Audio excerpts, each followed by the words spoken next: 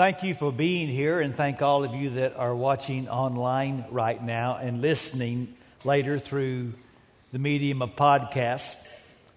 I've received a lot of feedback on this series, Revelation, and I can tell there's a lot of interest in it. It's a very relevant book. John was a real pastor. He was writing to real churches facing a real crisis, because the current empire demanded allegiance. Empires always do. And sometimes they cross the line. In this case, to be a good citizen, you had to say Caesar is Lord. And if you're a Christian, you can't go there. And so you had two options. Option one was to say no to that demand and face persecution. Option two was accommodation, to compromise. And when you read the words of Jesus to the 7 churches, you realize that different churches were choosing the different options. And what they needed, what all churches needed, is a fresh revelation of Jesus Christ. A glimpse into a greater reality to help us navigate our current reality. So, I was thinking the other day about the all-time greatest Christmas movies. And I decided there are 3 that are far and away above all the rest. One involves a Red Ryder BB gun. Do not email me to disagree. You would be wrong. The other 2 involve Revelation. In both movies, the major character receives revelation that produces profound life change. So whether his name is Ebenezer Scrooge or George Bailey, both lives were profoundly impacted by the vision of a quite fearful future. Much of the book of Revelation is frightening. It is supposed to be. For the fear of the Lord is the beginning of wisdom. We're entering the least favorite part of the book, and this week and next week we will read some things that are hard to read, even gruesome. When preachers visit other churches, we have what we call our traveling sermons. Those sermons that are positive and encouraging and uplifting that a guest preacher likes to bring. No church has ever called and asked me to come visit and said, "Would you please bring a strong word on hell and damnation and wrath and judgment?" But Revelation makes no apologies for the shapes of wrath. Because when it comes to evil, God is no pacifist. God intends to bring an end to evil. And He does it by bringing an end to evil doers. And that's not popular in a world that says, "You can't judge me." But the God of Revelation says, "Yes, I can. And I will." And I have been praying that you would have ears to hear today. Because this least popular part of the book just might be the most important message of the whole series. Because over and over today, we're going to read the same word, wrath. And if you don't come to grips and even come to the place of celebrating the wrath of God, you don't get the gospel. So we're going to start actually in the middle of chapter 14 with verse 14. I looked, and there before me was a white cloud, and seated on the cloud was one like a son of man, with a crown of gold on his head and a sharp sickle in his hand. And then another angel came out of the temple and called in a loud voice to him who was sitting on the cloud, "Take your sickle and reap, because the time to reap has come, for the harvest of the earth is ripe." So he who was seated on the cloud swung his sickle over the earth, and the earth was harvested. So we're talking now about global or universal judgment. Another angel came out of the temple in heaven, and he too had a sharp sickle, and still another angel who had charge of the fire came from the altar and called in a loud voice to him who had the sharp sickle, "Take your sharp sickle and gather the clusters of grapes from the earth's vine, because its grapes are ripe." The angel swung his sickle on the earth, gathered its grapes, and threw them into the great winepress of God's wrath. So the first shape of wrath is a wine press. I don't know a lot about wine presses. I understand they are stone pits where the grapes are put, and then they are stepped on so that the juice can be collected and made into wine. Now, the word harvest is an interesting metaphor in the Bible. Sometimes it's used to talk about the ingathering of souls into the kingdom of God. Jesus said, "The harvest is ripe, pray for more harvesters to go out into the field." But oftentimes, especially in the Old Testament, and Revelation is always going back to the Old Testament, especially with the prophets, the metaphor of harvest refers to God's decisive move against evil. In fact, I'll show you exactly where John got this picture. It's from the prophet Joel, chapter 3. "Let the nations be roused. Let them advance into the valley of Jehoshaphat. For there I will sit to judge all the nations on every side. Swing the sickle, for the harvest is ripe. Come trample the grapes, for the winepress is full and the vats overflow. So great is their wickedness." So the point is simply this: God is going to crush evil. Since the days of the prophets, this has been the promise that history is headed to an ending place, and God is going to crush evil. Now, this is an unpopular and a controversial doctrine on earth, but it is a welcome and a celebrated truth in heaven. Chapter 15, verse 1. "I saw in heaven another great and marvelous sign, 7 angels with the 7 last plagues. Last, because with them God's wrath is completed. And I saw what looked like a sea of glass mixed with fire, and standing beside the sea, those who had been victorious over the beast and his image and over the number of his name. And they held harps given them by God, and sang the song of Moses, the servant of God, and the song of the Lamb.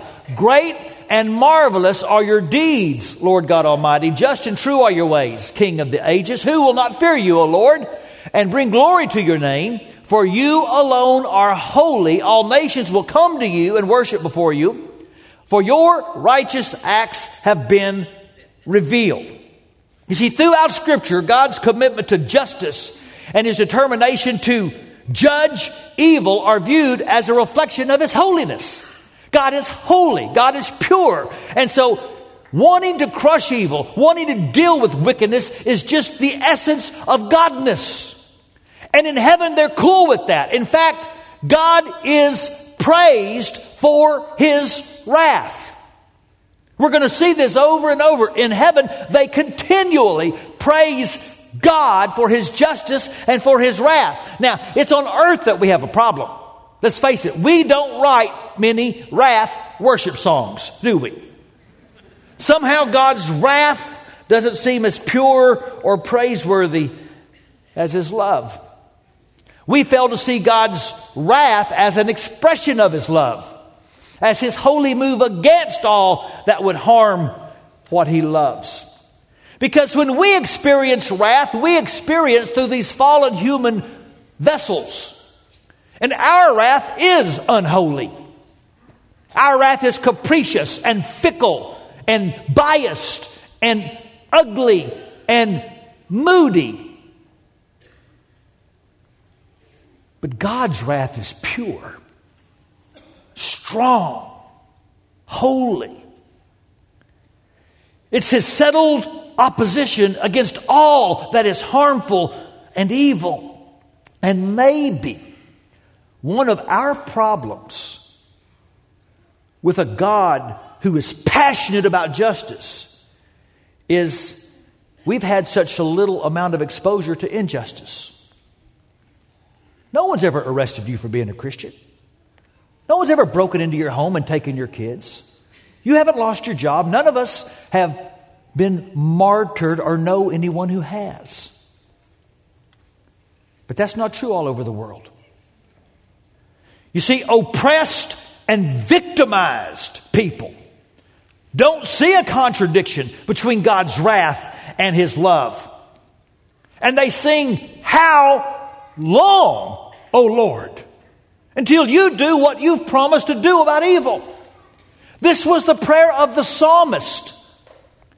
This was the prayer of the martyrs under the altar. Remember Revelation 6? How long, O Lord, until you avenge our blood? And this is the prayer of God's children all over the world who hold to the conviction that God will bring an end to injustice even when where they live it doesn't look like the court is ever going to convene.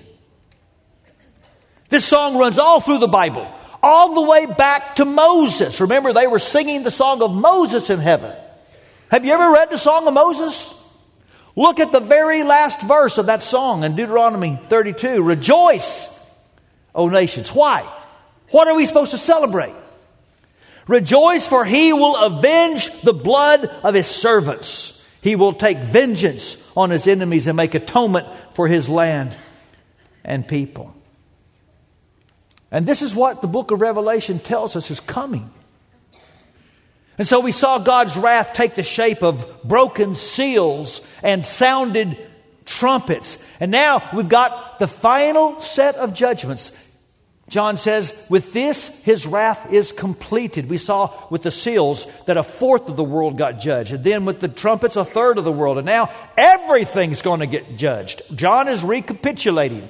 John is saying this is the final time. And so we have the series of bowls.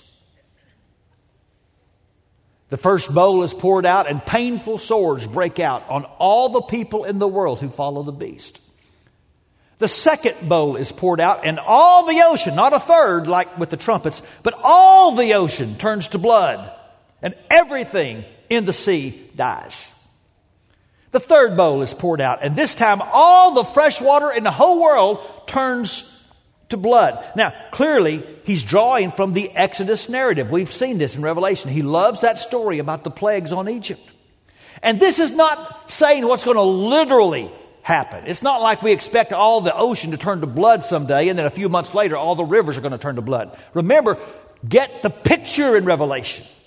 These aren't literal events. These are telling eternal truths that God is sovereign and He is going to crush evil. And once again, heaven breaks out in worship because of this. Look at verse 5 of chapter 16. Then I heard the angel in charge of the water say, "You are just in these judgments, you who are and were the Holy One, because you have so judged. For they have shed the blood of your saints and prophets, and you have given them blood to drink as they deserve." And I heard the altar respond. Now remember chapter 6, who's under the altar? The martyrs. And what are they saying? How long do we have to wait, oh God? And they finally get their answer. And I heard the altar respond, "Yes, Lord God Almighty, true and just are your judgments." God's judgments are right. And we know that by the way heaven reacts to them.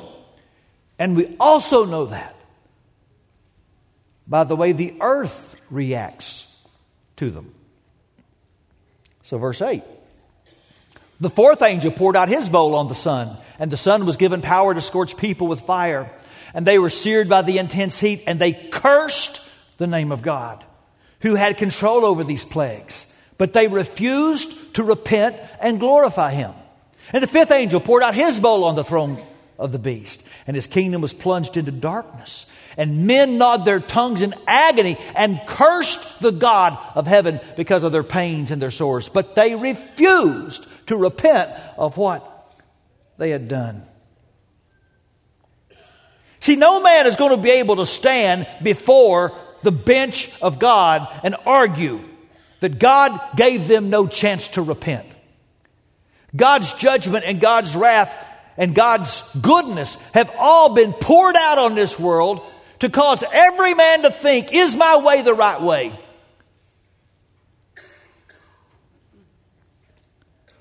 He stays his wrath to give us time to repent.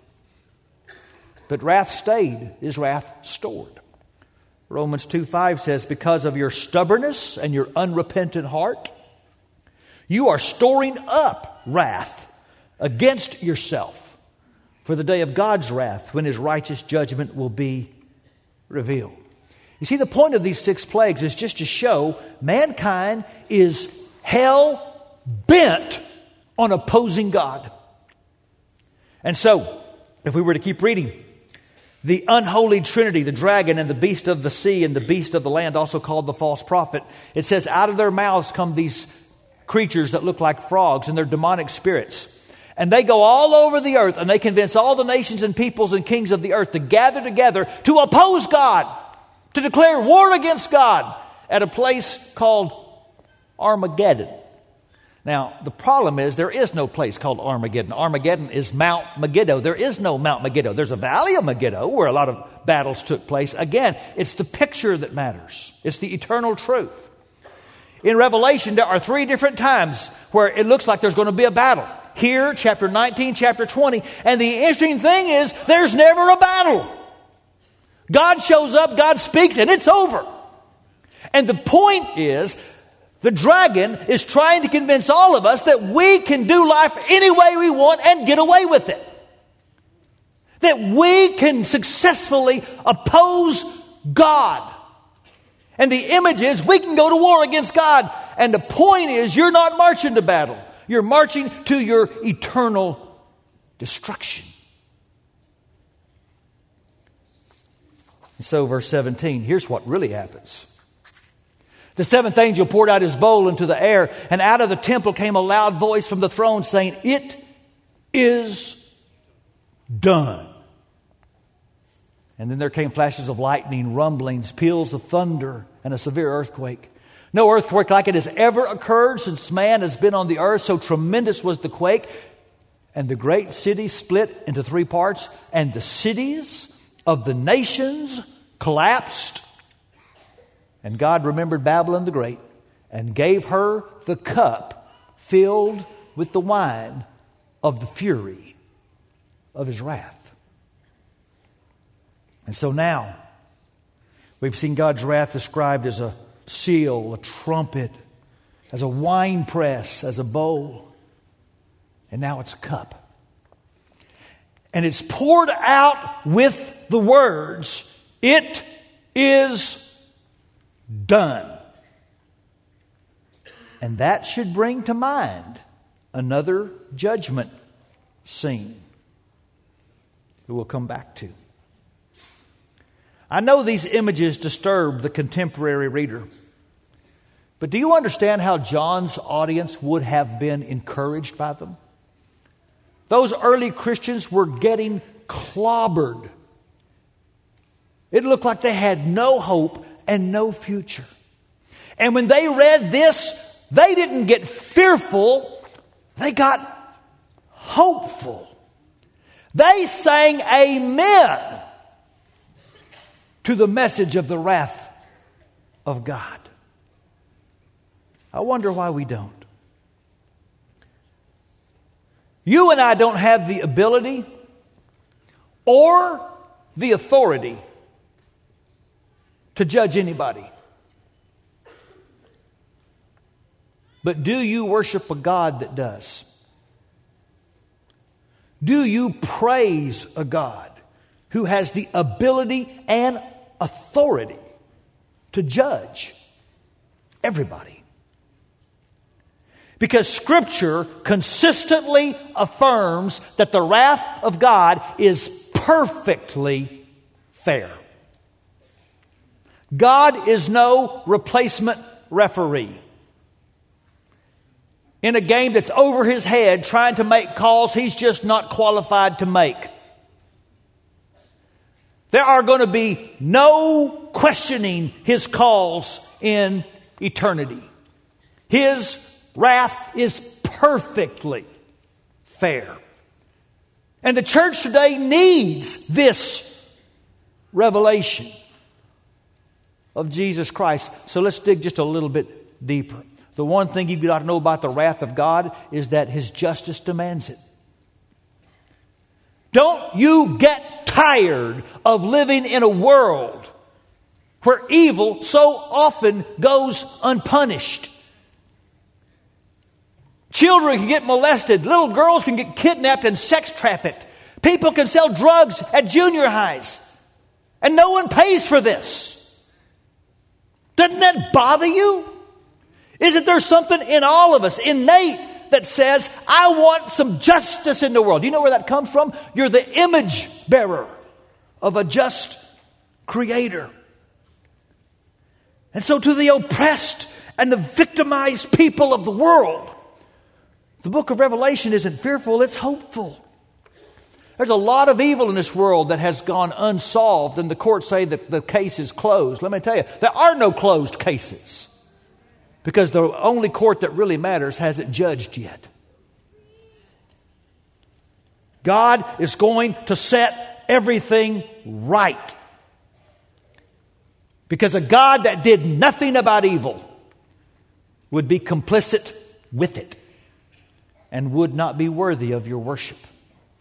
And so over and over in heaven they sing, true and just are your judgments. And that includes the judgment of hell, which God has prepared for the dragon and for the beast and for all who follow them. Because rebellion deserves His wrath. God seeks repentance. God gives every man opportunity to repent. He is patient, not wanting any to perish, but all to come to repentance. But the same God that seeks repentance says, without apology, He seeks vengeance. Oh, we have a trouble with that. Again, because like wrath, anytime we experience vengeance, it's ugly. In our fallen, sinful vessels, when we try to do vengeance, it's capricious and it's biased and it's ugly. But God says over and over in His Bible, vengeance is mine. I will repay, says the Lord. Because His vengeance is holy and right. For example, that song they sang in heaven, for they shed the blood of the prophets and the saints. That word shed is the same word pour. God is going to pour out wrath on the people that poured out the blood of innocent people. And He's right to do that. For people who have committed crimes against God and His children, there's going to be hell to pay. And understand, hell is not going to be full of repentant people. We saw that. Hell is for people who would hate heaven because they curse God, even when He judges. Even when they are caught in their sin and their wickedness, they still don't repent. And all judgment does is expose what their hearts are like. And so in heaven, there is a community of people who celebrate and rejoice and say, thy will be done. And in hell, there's a community of people who say, I want my will done. And God says, then you have your way for eternity. You have eternity of your way, and I'm not in the way. And so God takes His love and His light and His joy and His peace and His patience and His goodness, and you spend eternity without it. Because that's what you wanted. And it's hell. Some of you were thinking, preacher went all fundamentalist on us. He's trying to scare the hell out of us. No, I'm trying to scare you out of hell. By the way, Jesus did too. Jesus said in Matthew 10:28, do not fear the one that can kill the body, but fear the one that can throw the body and the soul into hell. Now, I wouldn't want anyone to stay there. I would want you to grow in your relationship to God, and you want to go to heaven because you love God and you love Jesus. But I don't mind if you start there. Some of you need to come to serious, deep conviction of your sin, of your great need to repent and stop opposing God. And it needs to scare you what eternity looks like if you keep fighting God. The revelation of Jesus Christ should fill us with a sense of urgency. Nobody warned about hell more than Christ, because nobody more than Christ knew what sin was going to cost. And it should burden us that we're not very burdened about people going to hell. 30 years ago on Easter Sunday, Pastor Kifa Simpangi disobeyed Idi Amin's strict orders. The despot of Uganda, who was killing and persecuting Christians, had said no services, but he met in his village at the football stadium, and 7,000 came as he preached the resurrected Lord. And as soon as that was over, Amin's soldiers followed him back to his church. They locked the doors, and 5 men pulled out rifles and pointed at his head and said, what are your last words before you die? And here's what they were. The Word of God says that in Christ I am already dead, and that my real life is hidden with Him in God. It is not my life that is in danger, but yours.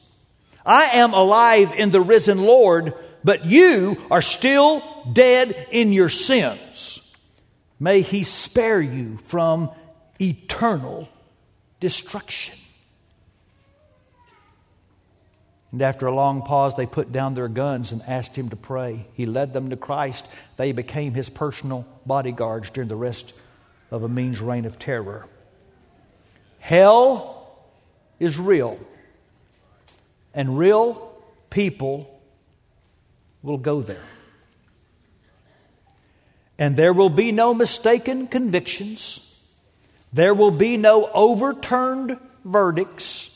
There will be no appeals, because righteousness determines His wrath. God is continually praised in heaven because His judgments are right. Now, this is why we leave the business of judgment to God. Hear me close. You don't have any business judging anybody. Your job is to love everybody, even your enemies. You don't know the heart of men. It could be that the vilest person you know might be this close to repenting. You and I love people. Our righteousness doesn't qualify us to judge anybody. But God's righteousness qualifies Him to judge everybody. And He will. And in His court, and only in His court, will the playing field be level and every verdict will be right. Playing field's not level on earth. Some people will always have more advantages. Some people will always be able to pay better lawyers. But in God's court, it won't matter. It won't matter what color your skin was. It won't matter how many degrees you had. It won't matter how rich you were. It won't matter who your granddaddy was. You realize God is not eager to get anybody's autograph? It won't matter. God will render His verdict, and it will be right. And that raises the most important question of the universe. If God can only do what is just, and we are guilty, what's our hope? How can God be just and justifier? Do you remember when that cup of wrath was poured out? The words, "It is done." Where else in the Bible did you hear those words? You see, the most important shape of the wrath of God is a cross.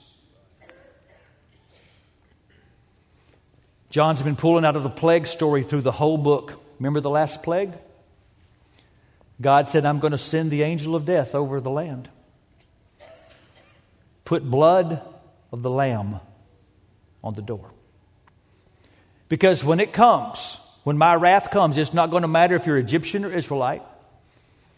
It's not going to matter who your great-granddaddy was, or how many Bibles you have in the house, or how many praise CDs you have in the console. One thing's going to matter. Were you covered by the blood of the Lamb when the just wrath of God visits?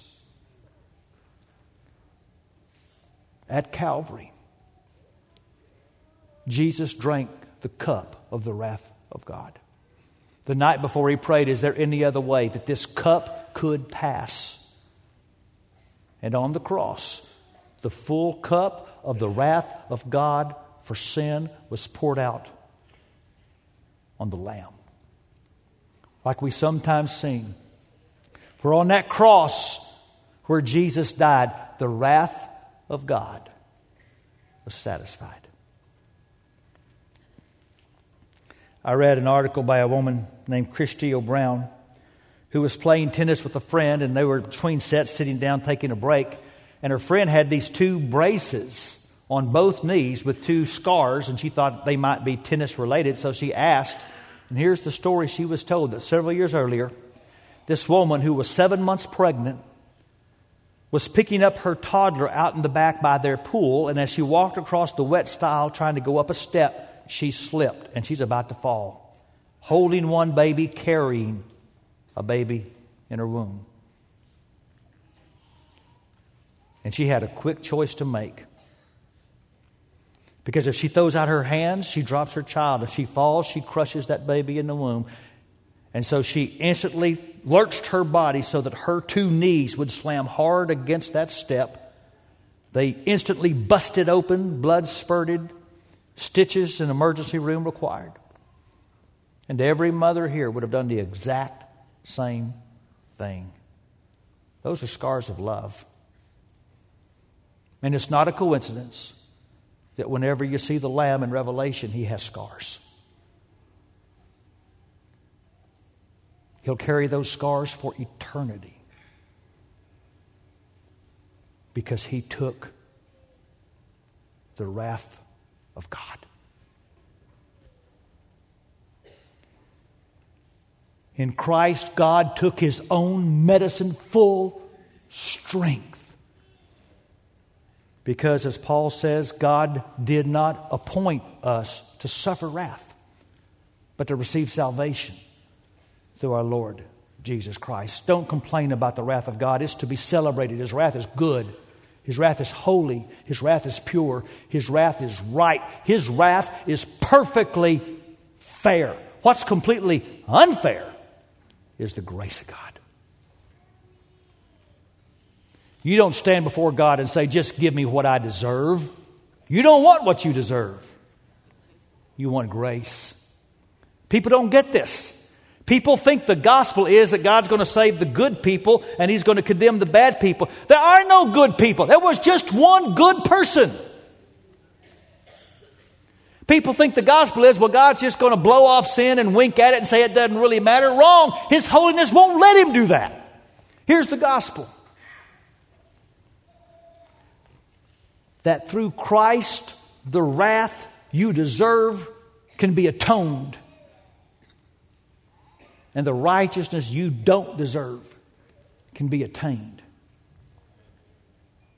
Because your sin will meet the wrath of God. But in His grace, God lets you choose where. Where will you choose to meet the cup? And if you choose the cross, you're in good shape. Because Jesus rescues us from the coming wrath.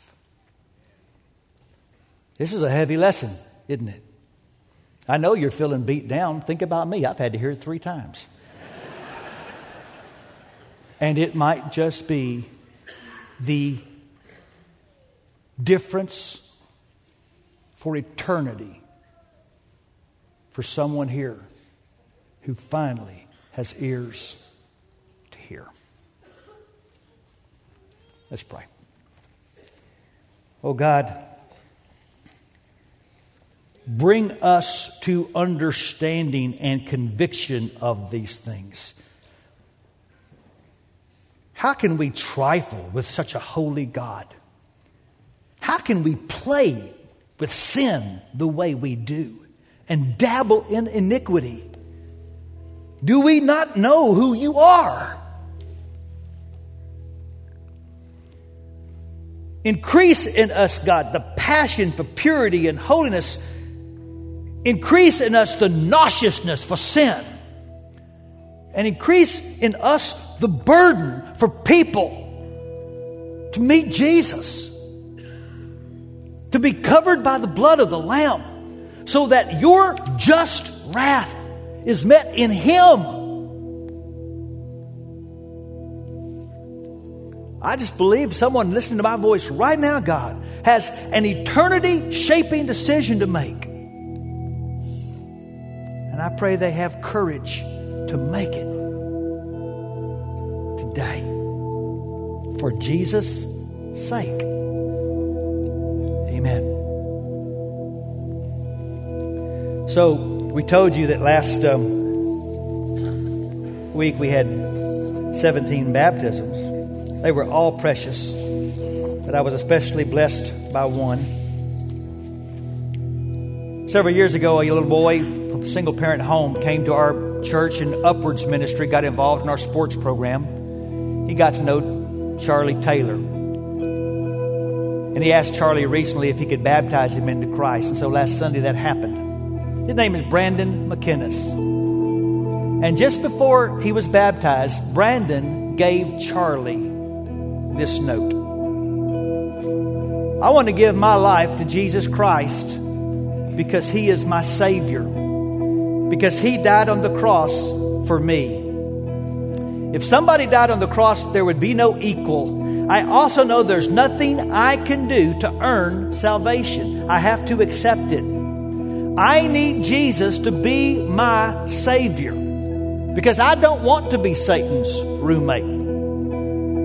I know I am a sinner, so I need Jesus to forgive my sins. I will thank You for all my life. And I don't think that note was for Charlie. I think it was for you. Because some of you have not let Jesus forgive your sins. Would you all stand? We're going to have leaders of our church down front to receive people for prayer and to receive people who are ready to to make that great decision to be covered by the blood of the Lamb. You may not have come today planning to make that decision, but you know in your heart right now you need to make it. And we're ready to help and to bless. Because if you leave your sin at the cross, you're in good shape.